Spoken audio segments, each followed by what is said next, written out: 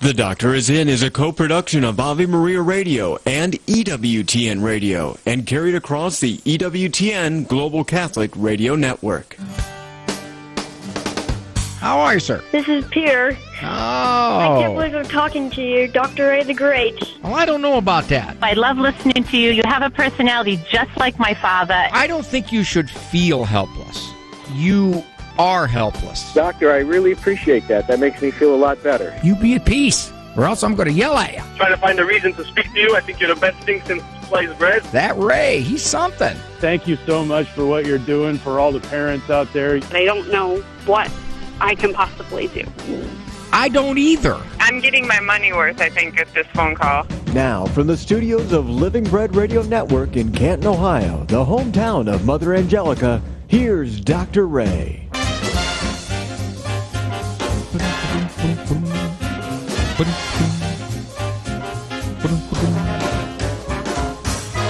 You really want to look like a dork? Hum and whistle to yourself in a crowd and look as though you're paying no attention to anyone else. You can get away with that if you're older, like me. But if you're cool, as I once was, and you're 28, and you're just going, that is pretty much a sign, and maybe I ought to do this. Maybe I ought to do this. It's pretty much a sign that nobody's going to ask your advice about anything. And sometimes that's good, because I find myself in social situations and I just want to have a good time and relax, and invariably somebody's going to ask my opinion about something or come over and say, Can I ask you a question? And if I'm feeling particularly jovial, I'll say, you just did. You want to ask another one? Or I'll say something like, you really mean, can I ask you two questions? Because you just used up your first one. Nice to have you here. Dr. Ray Guarendi, program The Doctor Is In. This is Eperson Monday. It is where we, you, I, Andrew Kruchek, all of us, look at some of these e-persons. And I call them that because I'm really reluctant to say email. I'm really trying to sensitize my language. I've got a stack here. I was telling Andrew before the program that I printed out a whole bunch of them because it's tough to scroll through your phone sometimes, especially when, believe it or not, and this usually comes from my relatives, there's a phone call. And as I'm reading this e-person, the phone call comes in, and of course you know what that does. It just blocks everything out except the phone call and the number. So I've got a whole bunch of these printed out, and some of these are a long time ago. And this one I'm going to do today, oh boy. I didn't notice how urgent it was, or I would have done something much sooner than now. My guess would be this is long since resolved itself in some way. Can you resolve it poorly? You know, that could very well be, but we'll get to those momentarily. So, what is my monologue? Some years ago, I was in Las Vegas. I had the opportunity to speak to I think it was the Las Vegas administrators. Now, those were back in the days when I did an awful lot of school in-services. I'd probably get maybe 15, 20 of those a year. And typically, I avoided direct religious talk, but the particular topic was something that was pretty traditional, I hoped relatable to the administrators and realistic to what teachers deal with. I don't get anywhere near as many of those as I used to. As a matter of fact, I don't want to say anywhere near. I was zero. I think the last one I had was several years ago. It was a big school district here in this area. And what would be the reason for that? Well, the reason is, one, I think a lot of school districts are, because of money issues, are keeping their speakers within the district and usually talking about academic things and ways to meet requirements of the state or the federal government. But I think there's another big reason, and it coincides with the presence of the internet. People go to the internet, they see me, if they're looking, and they see Catholic media. That's it. That's it. That's the death knell. They won't call you because they don't want to hear anything even remotely smells religious, which, like I say, for 20 years I did these talks as a Catholic, but they wouldn't have known that. I didn't talk Jesus. I didn't talk God necessarily, but it was all totally acceptable. I never had feedback that said, oh, man, why did we bring this guy in? Clearly, he's coming from a religious worldview. That was a mistake. Never had it. Never had it once. Of course, that could be bad. They could say, well, the guy's really coming across irreligious. Hope that wasn't it. Anyway, that's not my point. I was in Las Vegas, and for whatever the reason, my plane was canceled. I didn't want to go to a hotel, so I found a place in the terminal where I could simply lay down and wait for the next flight tomorrow morning. It was impossible to fall asleep because, any of you who have ever been to the Las Vegas airport, sounds somewhat like this. Ding, ding, ding, ding, ding, ding. Woo, woo, ding, ding, ding, ding, ding, ding. Something along those lines, because all the slot machines, all the various ways to gamble, were all just lighting up and going crazy all at once, and they just stayed that way.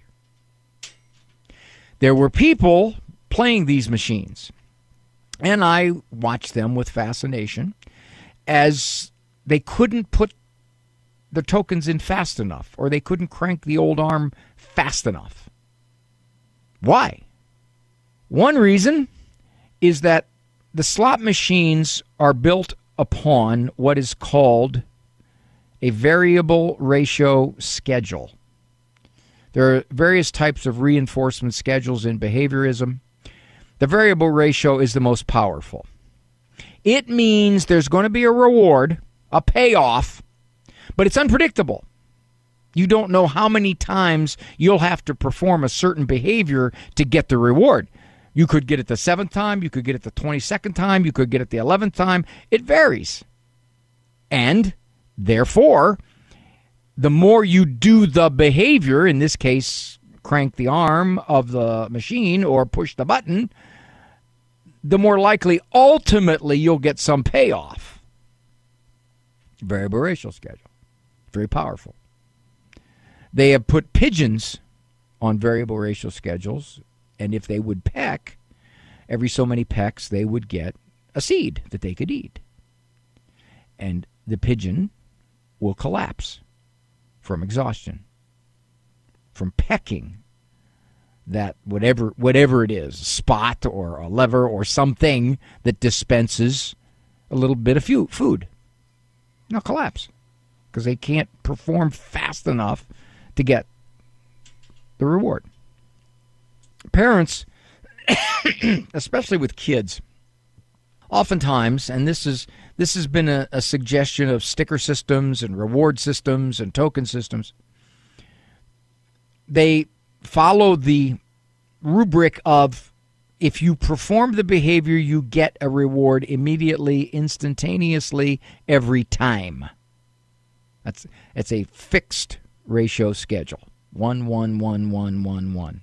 One performance, one reward. One performance, one reward. Much more powerful reinforcement schedule, if you want the behavior, is random. For example, kids are gone a couple of days without tormenting each other. And you say, hey guys, you know what I've been noticing? I've been noticing that you have been treating each other pretty good. I really admire that. I respect that. Tell you what, here's what we're going to do for both of you. Hour later bedtime. Or tomorrow we're heading for ice cream. Or you get to pick the dessert next time we go to a restaurant. Now, the kids don't know when it's coming. You determine it, and you do it on a variable ratio schedule. It's the most powerful for getting the kind of behavior you want. Now, you may not be able to remember variable ratio schedule. Think random. I'm Dr. Ray.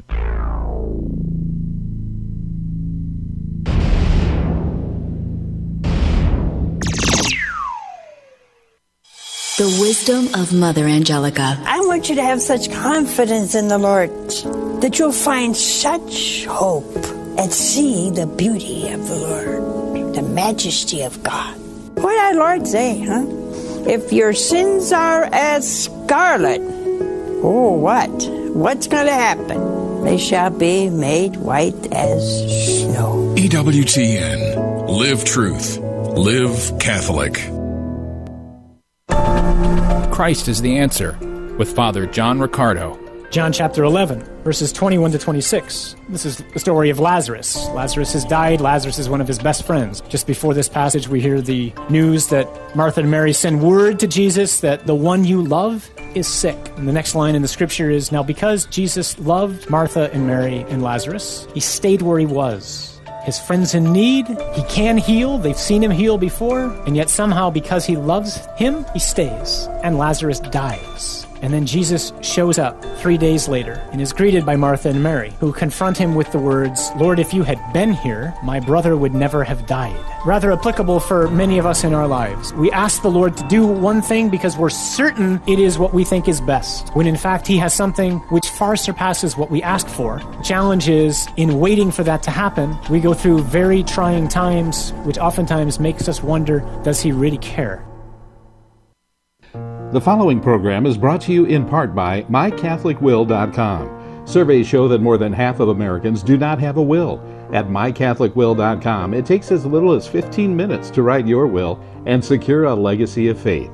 MyCatholicWill.com is the exclusive online destination for creating a Catholic will. The process of writing a will is simple and now more accessible than ever. MyCatholicWill.com, a legacy of faith for those you love.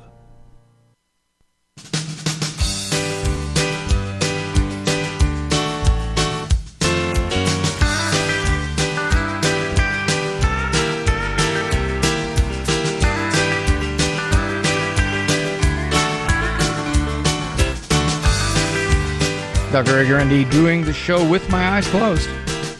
Yep. Until I have to look at something like this Eperson on this Eperson Monday. My dad has been clinging to our Catholic faith, and it's been wonderful. However, here's the big but. As of the last couple of years, it's been almost to the point of extremism. Now, before I go any further with this, my first thought is it depends on who's defining extremism. In our culture, somebody who takes the faith very seriously could easily be called an extremist. Now, I remember reading this Eperson, and that's not exactly how she's using the word. I think she respects very much how seriously he takes the faith. Here's where the problem comes in. He takes his information and will often get into arguments with our family. He has turned most of us away from the church, which is the opposite of what his intentions are. Okay, so, writer, do not, double underline, do not turn away from the truth of the church that you apparently know and believe, because you're saying it's wonderful that he's in the Catholic faith. So apparently you view the Catholic faith as something wonderful. Truth. So you, and if you can influence the rest of your family, do not say, because my dad can be obnoxious about this, therefore we're getting pushed away. That makes no sense whatsoever.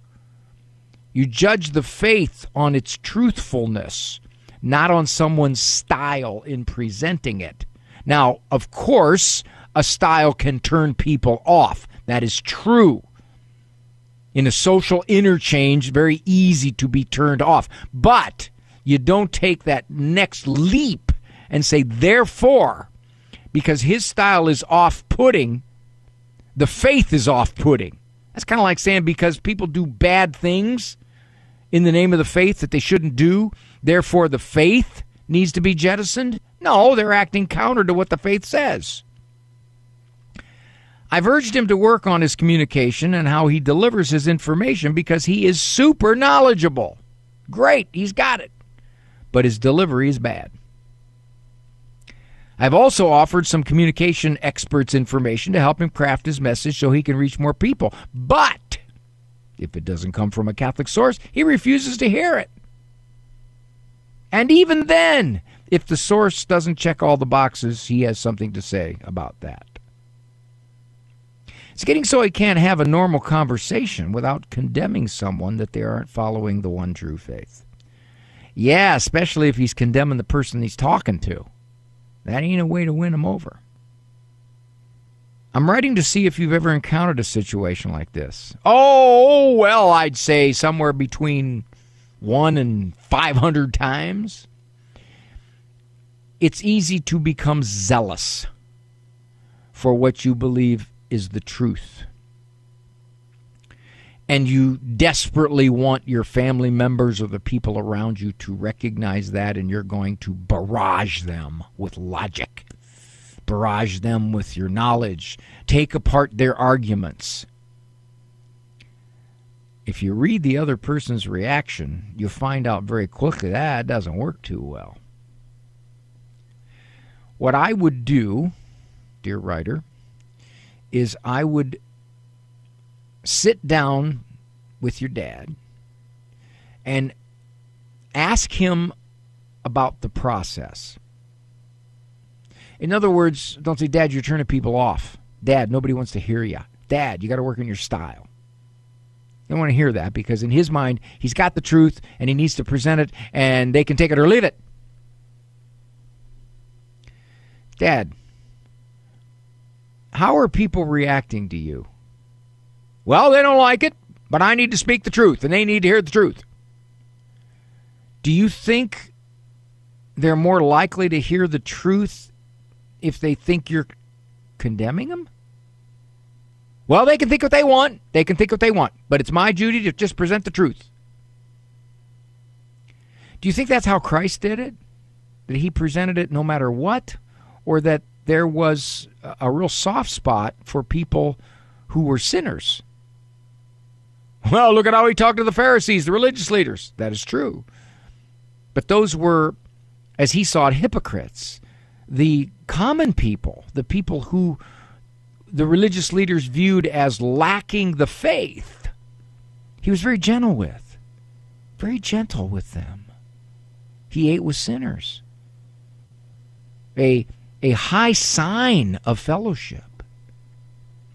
So what I'm saying here is get your dad to answer some questions about his own style and his own motive, and that he can be more gentle with others as you ask him about his successes. If his goal is to bring people to the faith, you just ask him, Dad, is it working? Are people wanting to hear you? Or are they retreating from you? And Dad, if they retreat from you, is that what you want?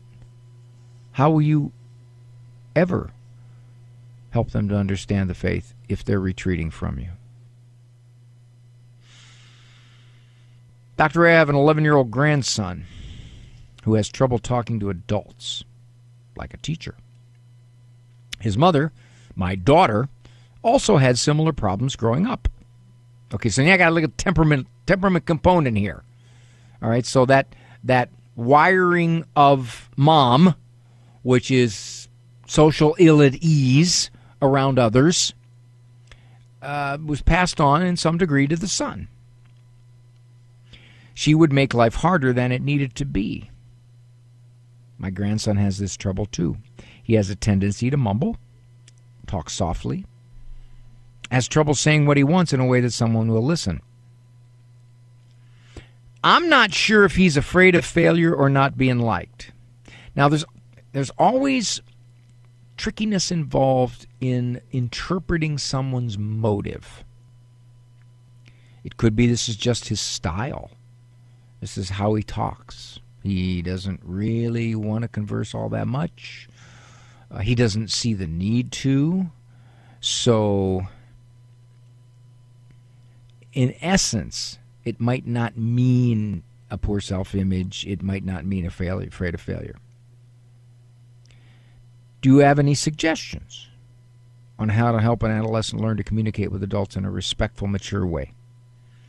Well, one of the things I used to do when I consulted to Head Start, we had certain kids who were, if you want to use the fancy term, were selective.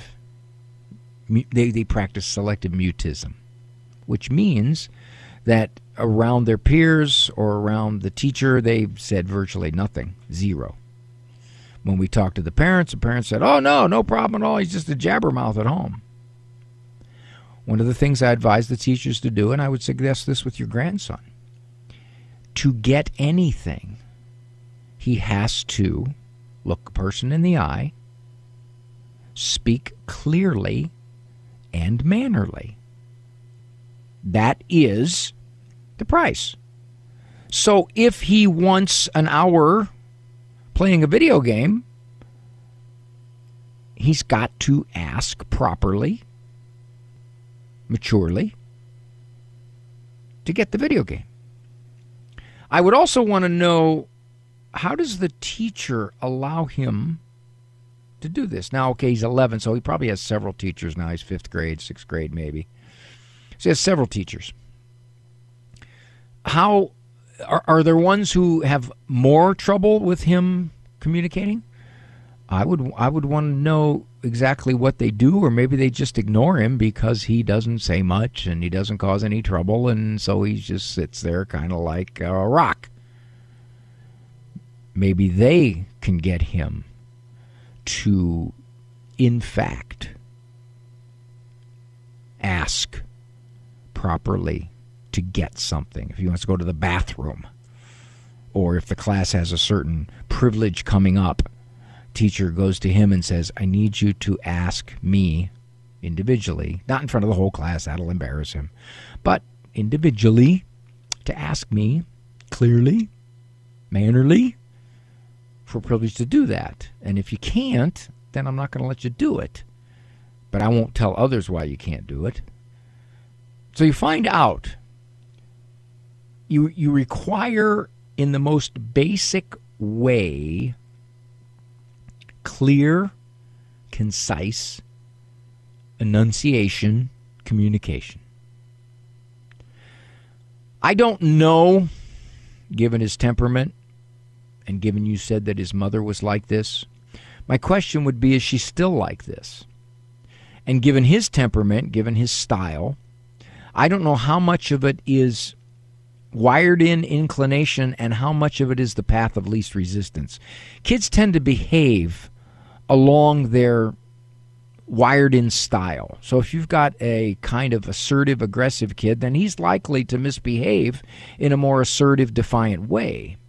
If you've got a really shy, low-key kid, if he's going to misbehave, he's going to misbehave a little more subtly. He may not jut his jaw out and defy you, but he'll be sneaky or passive in his resistance.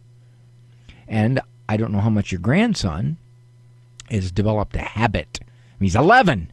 So how long has this been going on, and what have people done to nudge him toward better communication?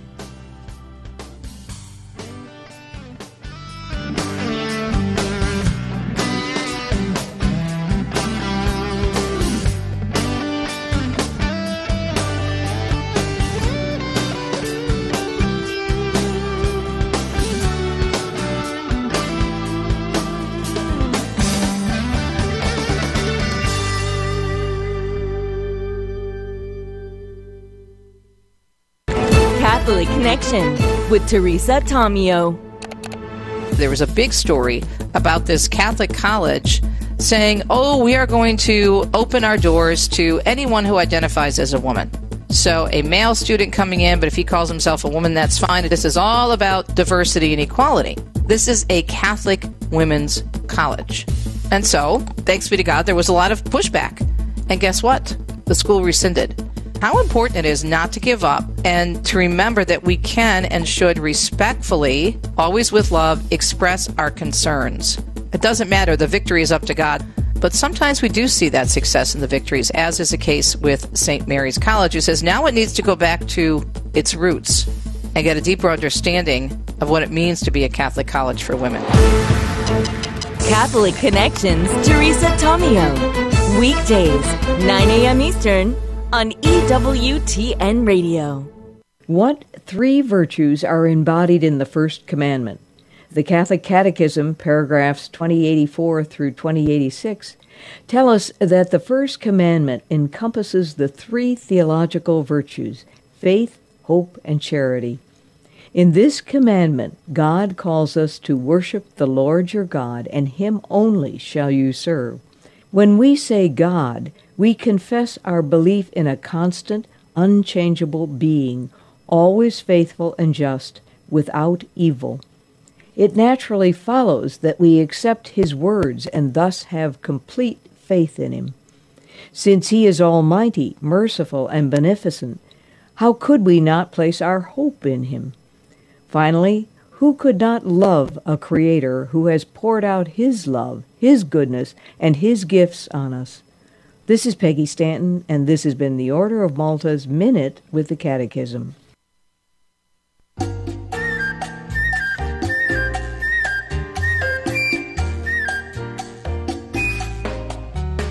Thanks for joining me here on The Doctor Is In, Monday through Friday, 1 o'clock Eastern Time. Co-production of the EWTN Global Catholic Radio Network and Ave Maria Radio Communications. Been on the air with you for some 20 years.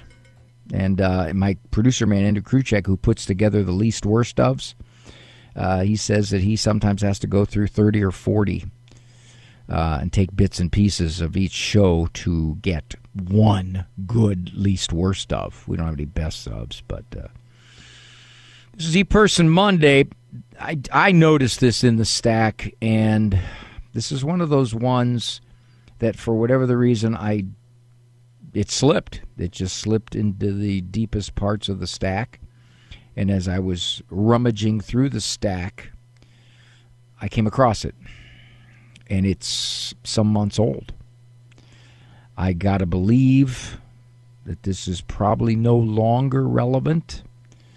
However, hopefully it will still be somewhat useful, and maybe it resolved itself in a beautiful way. Dr. Ray, I, 18 years old, live with 9 of my 10 siblings, my mother, and my maternal grandparents. So you got that? So she's 18. She looks like she's the second youngest in the family. My mother and I believe that my older sister, living at home, is 5 months pregnant and about to abort her baby. In my judgment, her boyfriend is not the best person. His family, who has made their disdain toward her very clear, him and her, are all taking a trip to a particular state in a few weeks where abortion is available. A couple of years ago, my mom found a positive pregnancy test under my sister's bed. My sister claimed it was a joke to fool her friends. We don't know what happened to that baby. A few months ago, my mom, who has been obviously pregnant 10 times, recognized some signs of her pregnancy and tried to bring it up with her. But it was misunderstood, and my sister thought that Mom was pregnant again, so the subject was dropped. My sister has bipolar disorder, or she's been diagnosed with bipolar disorder, and a few other mental challenges, not to mention she hangs around with the wrong crowd, online and in person. So apparently what's happening is she's at the stage in her life of rejecting the way she was raised, with the morals she was raised with. She's made it clear no one can tell her what to do, where to go, because she is an adult. But my mom is too nervous to kick her out again. So apparently they had kicked her out before, and she's back. And my mom is fearful for her and the baby. I know multiple people would gladly support her throughout her pregnancy and the baby's life. Okay, gladly support her throughout her pregnancy and the baby's life. But our grandfather, again, whom she lives with, isn't the kindest with words or the most gentle with actions, and it can be very intimidating for her to bring up her pregnancy and whatever options she has. Basically, she says, what can we do? Whew. Well, if this isn't, at this point, academic, because the situation has gone one way or the other, I would ask her, what do you want to do? Because remember, she says, nobody's going to tell me what to do. So you approach it as, what do you want to do? And if she says, I don't want the baby, I don't want to be pregnant, and I don't want the idea of this baby being raised by anybody else, then I would ask her, do you fully plan to abort this baby? I want to know how definitive she is with us. And then I would ask her things like, do you think you'll ever be at a place in your life where you look back and regret this? Do you think that if you give birth to the baby, that we wouldn't all rally around you and do whatever we could to help you as the mother? In other words, I would have her look at all of the consequences of doing one thing or another thing. What would keep you from wanting to place this baby for adoption? To give it a mom and a dad, and someone you could pick, by the way. What would keep you from doing that?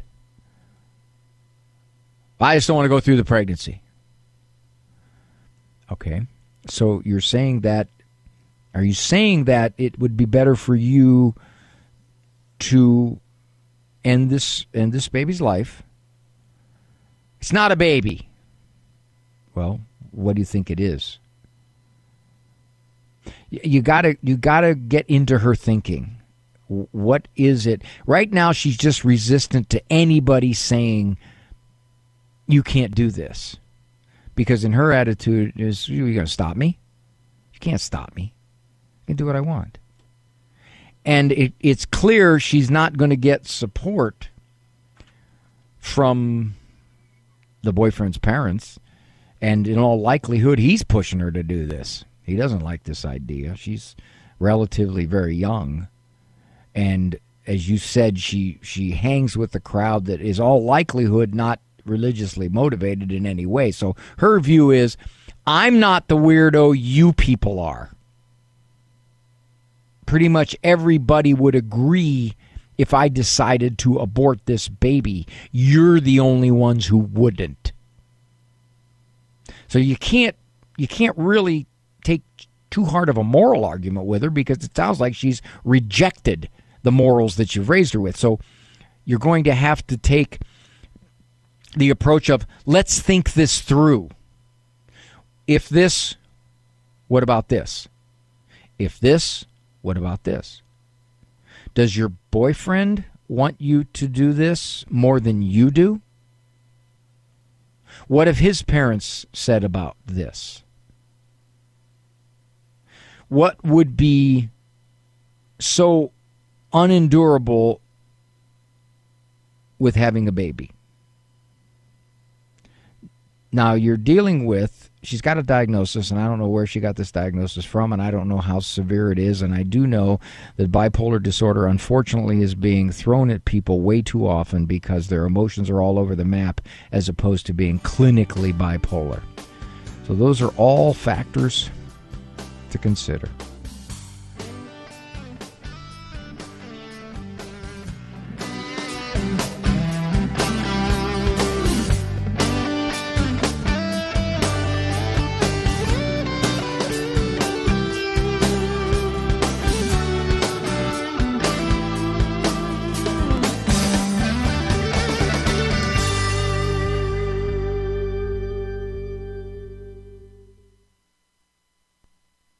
Now, Catechism Wisdom with me, Dr. Ray Guarendi, and Father Larry Richards. Father Larry, church talks a lot about charity, right? Let me read to you something that the Catechism says, section 2447. The works of mercy are charitable actions by which we come to the aid of our neighbor in his spiritual and bodily necessities. Instructing, advising, consoling, comforting are spiritual works of mercy. My profession says that we need to have people meet our needs. Now, this here seems to be a little, I don't want to say antagonistic, but maybe contrary to that. The way of the world says me, me, me. The way of God says you, you, you. And when we sit there and we focus on the reality, it's in giving away your life, Jesus says, you find life. That is so anti-world, isn't it? I serve to feel better? Exactly. That's where we get everything. It's in giving away your life that you find life. That's the cross. That's the way of Christianity. That's contrary to conventional wisdom. Yeah, and that's the point. Okay. Well, enough said there. Yeah, I'm sorry. Catechism puts things on its head according to conventional wisdom. Absolutely. Jesus comes and changes the world and turns the world upside down and says, you want life, then you give away life. And it's in that we find true life. It's in serving that we become more fully who we are. As God left heaven, if you will, became a man and gave his life for us. And when we do the same, just as he found eternal life in his humanity, so will we. A life of self is a wasted life. God says, I'll take care of number one. You take care of others. And when you give away and you live a life of service, that's when you're going to find life. So others are number one. You got it. I have a thing that says, Jesus first, others second, yourself last. The life of joy, huh? That's the exact opposite of what the world says. But when you do that, you will have a joyful life. Am I holy or am I a jerk? That's the question.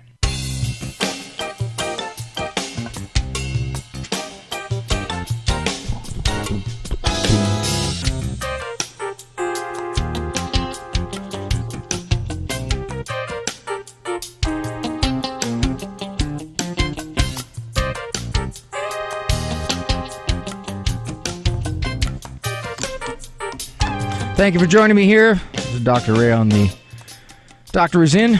This variant of the Doctor Is In is Eperson Monday, where I do my very best to address. I was going to say tackle, but that's kind of a rough, it's kind of a manly image to address some of these e-persons that come in. Hello, Dr. Ray. I'm having a tough time with my mom. She is a very good person, better than I will ever be. She's Catholic. She takes care of her elders. She's very generous. And she takes really good care of my kids. All right. So far, so good. She has so many good qualities, and she is good to me because she will help me with whatever I need help with. And I'm grateful for that. But there is an enormous amount of strife between us. Okay. Now I'm struggling here to put the two together. Got this wonderful mother, but for 15 years, and that goes on to say that, for the last 15 years, we can't seem to go a day, sometimes 10 minutes, without getting into a fight. It is exhausting. Well, first of all, what are you fighting about? If she's doing all these good things, she's helping any way you can. My guess would be you're getting into a fight because she views things differently than you do, and you feel compelled to question her, challenge her, or to show her that you're a grown person now and you can do it your way. That'd be my guess. Now we get the other side of the personality. She can be childish, even towards my kids. Someone one time, and she says, a social worker who lived above us, asked me if it felt like I was parenting my parent. Now, this is, it's kind of a personality profile that's sort of reminiscent of, hey, I'm going to tell you what the struggle is, but overall he's a really good kid. And it sounds like overall she's a really good mom, but then she's very controlling. She feels sorry for herself a lot. She says hurtful things to me, and she will say things to my kids that I'm not okay with. Sometimes she will even make up stuff that's not true. She does get extremely insecure and has pushed me away from her, not literally, because of that. Okay, let me go back to the beginning of this. She's a very good person, better than I will ever be. Well, how are you defining good person? She takes care of her elders. She's very generous, takes good care of my kids. So many good qualities and so good to me, helps me with ever. But there's an enormous amount of strife between us. So what are you fighting about? Okay, obviously, you're fighting about the fact that your mom apparently has a whole lot of opinions about the way things should be run and what you should do to be a good mom and what your kids could do to be good kids. And so she says this stuff. And you battle with her. For 15 years, you've tried to correct her. And for 15 years, you've been unsuccessful. You said, we can't go 10 minutes sometimes without fighting. Well, it takes two to fight. If she's not going to stop, then you got to be the one to stop. You can't keep battling her. If she brings all these good things to the table, to your life, but yet, in a lot of ways, her personality, and seems to be what you're saying, her personality is very immature. Her personality on a day-to-day basis is not easy going. It's difficult. And that bothers you, and you keep trying to correct it. My mom has never really had any boundaries. I call her a free spirit. My mom and I have been through a lot. She is a single mom. I'm an only child. And we've never had distance between us. I'm 38. It's only been in the last 10 years that we live in different homes. She does live 2 floors below me now. So she's right there. So it sounds like she's right in the middle of your life. And in the middle of your life, she has all kinds of ideas about the way it should be, the way you should live, the way you should do it. And you resist this. And that's okay. You can do what you want, but battling her every step of the way is only making it that she digs her heels in, you dig your heels in, and if she's not going to undig her heels, you're going to be the one, for your own sake, to undig your heels. Basically, whenever I have made any sort of foundation or structure for myself or established any sort of boundary, she comes in and tears everything to pieces without knowing it. There you have it. There it is. You want to live your life the way you want to live it, and she wants you to live your life the way she wants you to live it. And at some point, to get out of these arguments, you might just have to say, Mom, I'm going to do it that way. And then cut it off. If it's on the phone, say, Mom, I got to get going. Or if she's at your house, you just kind of stare at her. You're not going to engage. You've tried that for 15 years. How's it gone? 15 years. My mom lets people take advantage of her kindness, and she has a hard time saying no. When I was about 11, she started dating a bitter alcoholic who lived with us for about 10 years, and there was daily strife in my house. All right, so now you're saying I've got plenty of evidence for why my mom is somewhat the way she is. It's not all of it. We're not all totally learning shaped. We have our own inborn personalities. She goes on, I had no mentors. I was lost and angry until my late 20s when I started studying career development and finally learned about boundaries. Okay, yeah, you're trying to set boundaries on your mom and she blows through them. That means you quit trying to set the boundaries and you just sort of ignore her disputing the way you want to do it. You just do it your way, and that's the way it is. You don't fight with her. I'm married to whom I think is the best man in the world. My mom on several occasions has expressed that she does not think we are good people. I have a difficult time controlling my anger towards my mom. Yes, because you can't accept that your mom is highly opinionated, highly intrusive, has all of her ideas about the way things should be run, most of which you don't agree with because you think she's immature. So you haven't come to grips with, that is who my mom is. That is who she's probably going to be till the day she dies. You said, and I didn't read this in the Eperson, but you said she doesn't see herself. Well, as you try to get her to see herself, you just end up in a fight. She defends herself. She challenges you. She accuses you of doing the same things. And it's the same template over and over and over again. You got to be the one to pull out of this. You're the one who's raising your 3 kids. You're the one who has a wonderful man. It could be that your mom is lonely, sad, and rejected and resentful. She didn't have the marriage you have. She sees your marriage, and even though she accuses you of not being good people, down deep somewhere she wishes and she's envious of what you have. So that makes her more likely to push on you, to challenge you, to say things that are nasty. You're not going to change your mom. You got to change you. And by that I mean it takes 2 to fight. And if you start short-circuiting these arguments, you just won't fight. Mom, I'm not going to fight with you. And she keeps pushing. You find a way to retreat.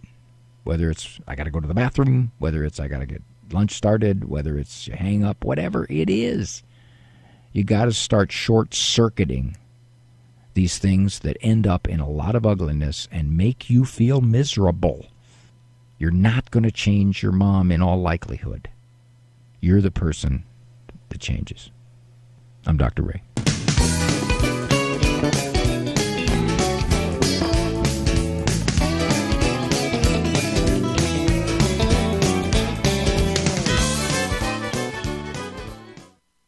Father Benedict Rochelle. Brothers and sisters, we got to tell the truth in this country. For heaven's sakes, I wouldn't want to go to a synagogue and find that they were having a Muslim service. I wouldn't want to go to a mosque and run into a Baptist service. I don't want to go to a Baptist church and find out that they're having Mass. We've got to be honest to ourselves. We've got to be what we are. I'd rather a good old-fashioned, honest agnostic than a phony Christian any day of the week. There are reluctant agnostics. There are atheists who are searching for God, and they may find Him. But somebody who says they're doing something in the name of God, in the name of Christ, and God and Christ have nothing to do with it, is violating this commandment. I am the Lord your God.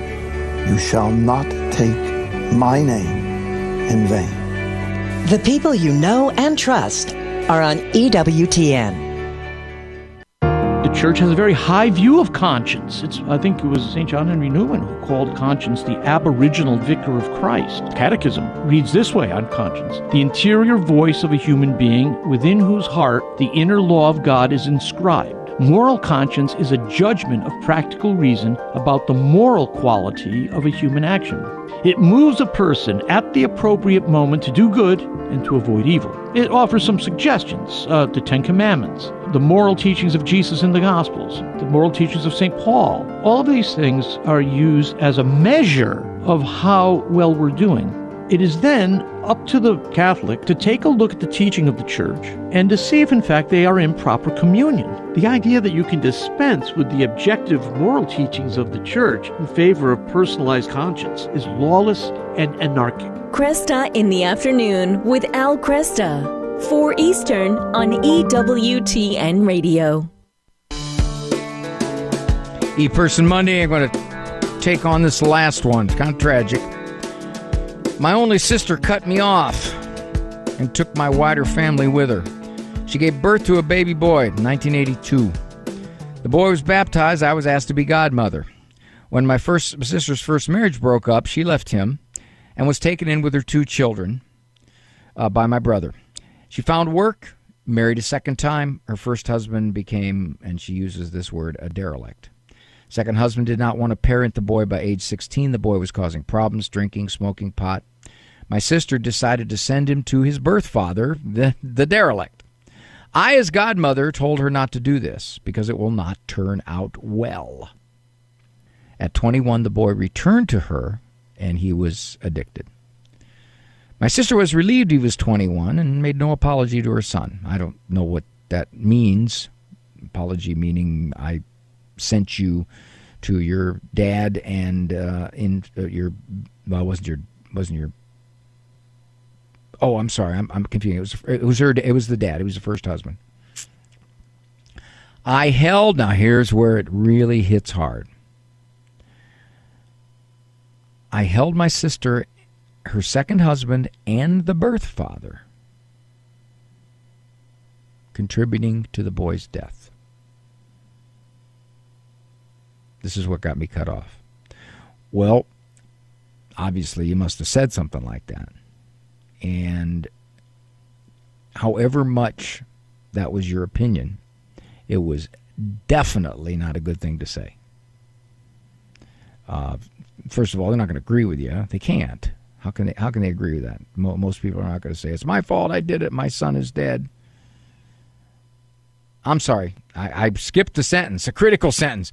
The boy married while still struggling with substance abuse and died at age 32. Okay, there's where it comes in. She blamed her sister, her sister's first husband, and the boy's father for the boy's death. And she apparently said it. Ouch.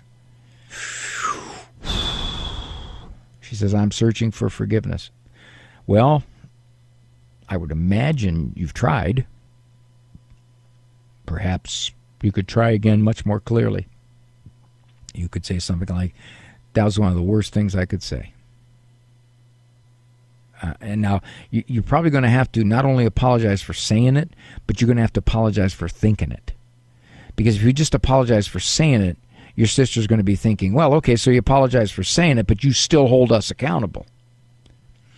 I would probably say something like, I am so very, very sorry. That was completely out of line. Lives are very complicated. And for me to say that this was the cause of something like this, only God can say anything like that. I can't. I was way off. I was speaking out of emotion. I was speaking out of tragedy and sadness. And I am so sorry that I didn't recognize how hurting you were. I just added to it.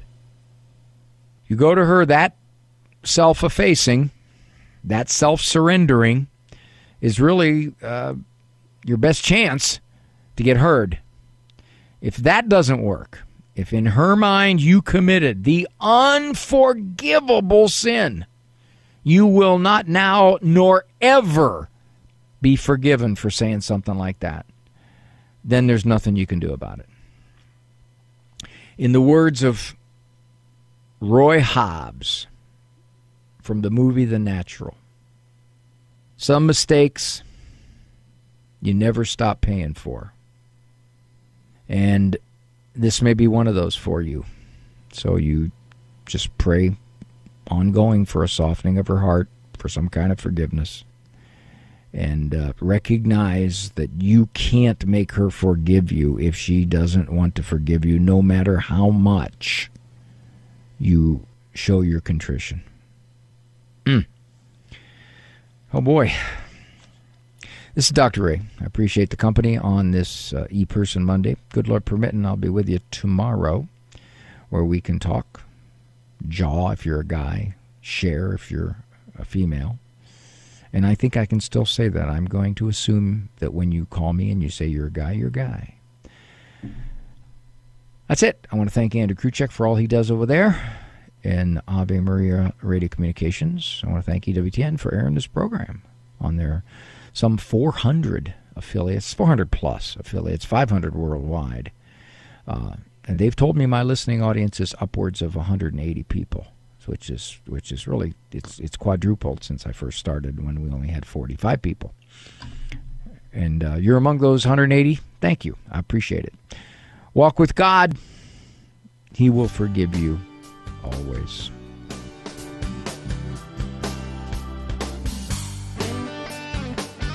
For information on Dr. Ray's presentations, books, and CDs, visit drray.com and follow him on Facebook and Instagram. The Doctor Is In is a co-production of Ave Maria Radio and EWTN Radio and carried across the EWTN Global Catholic Radio Network.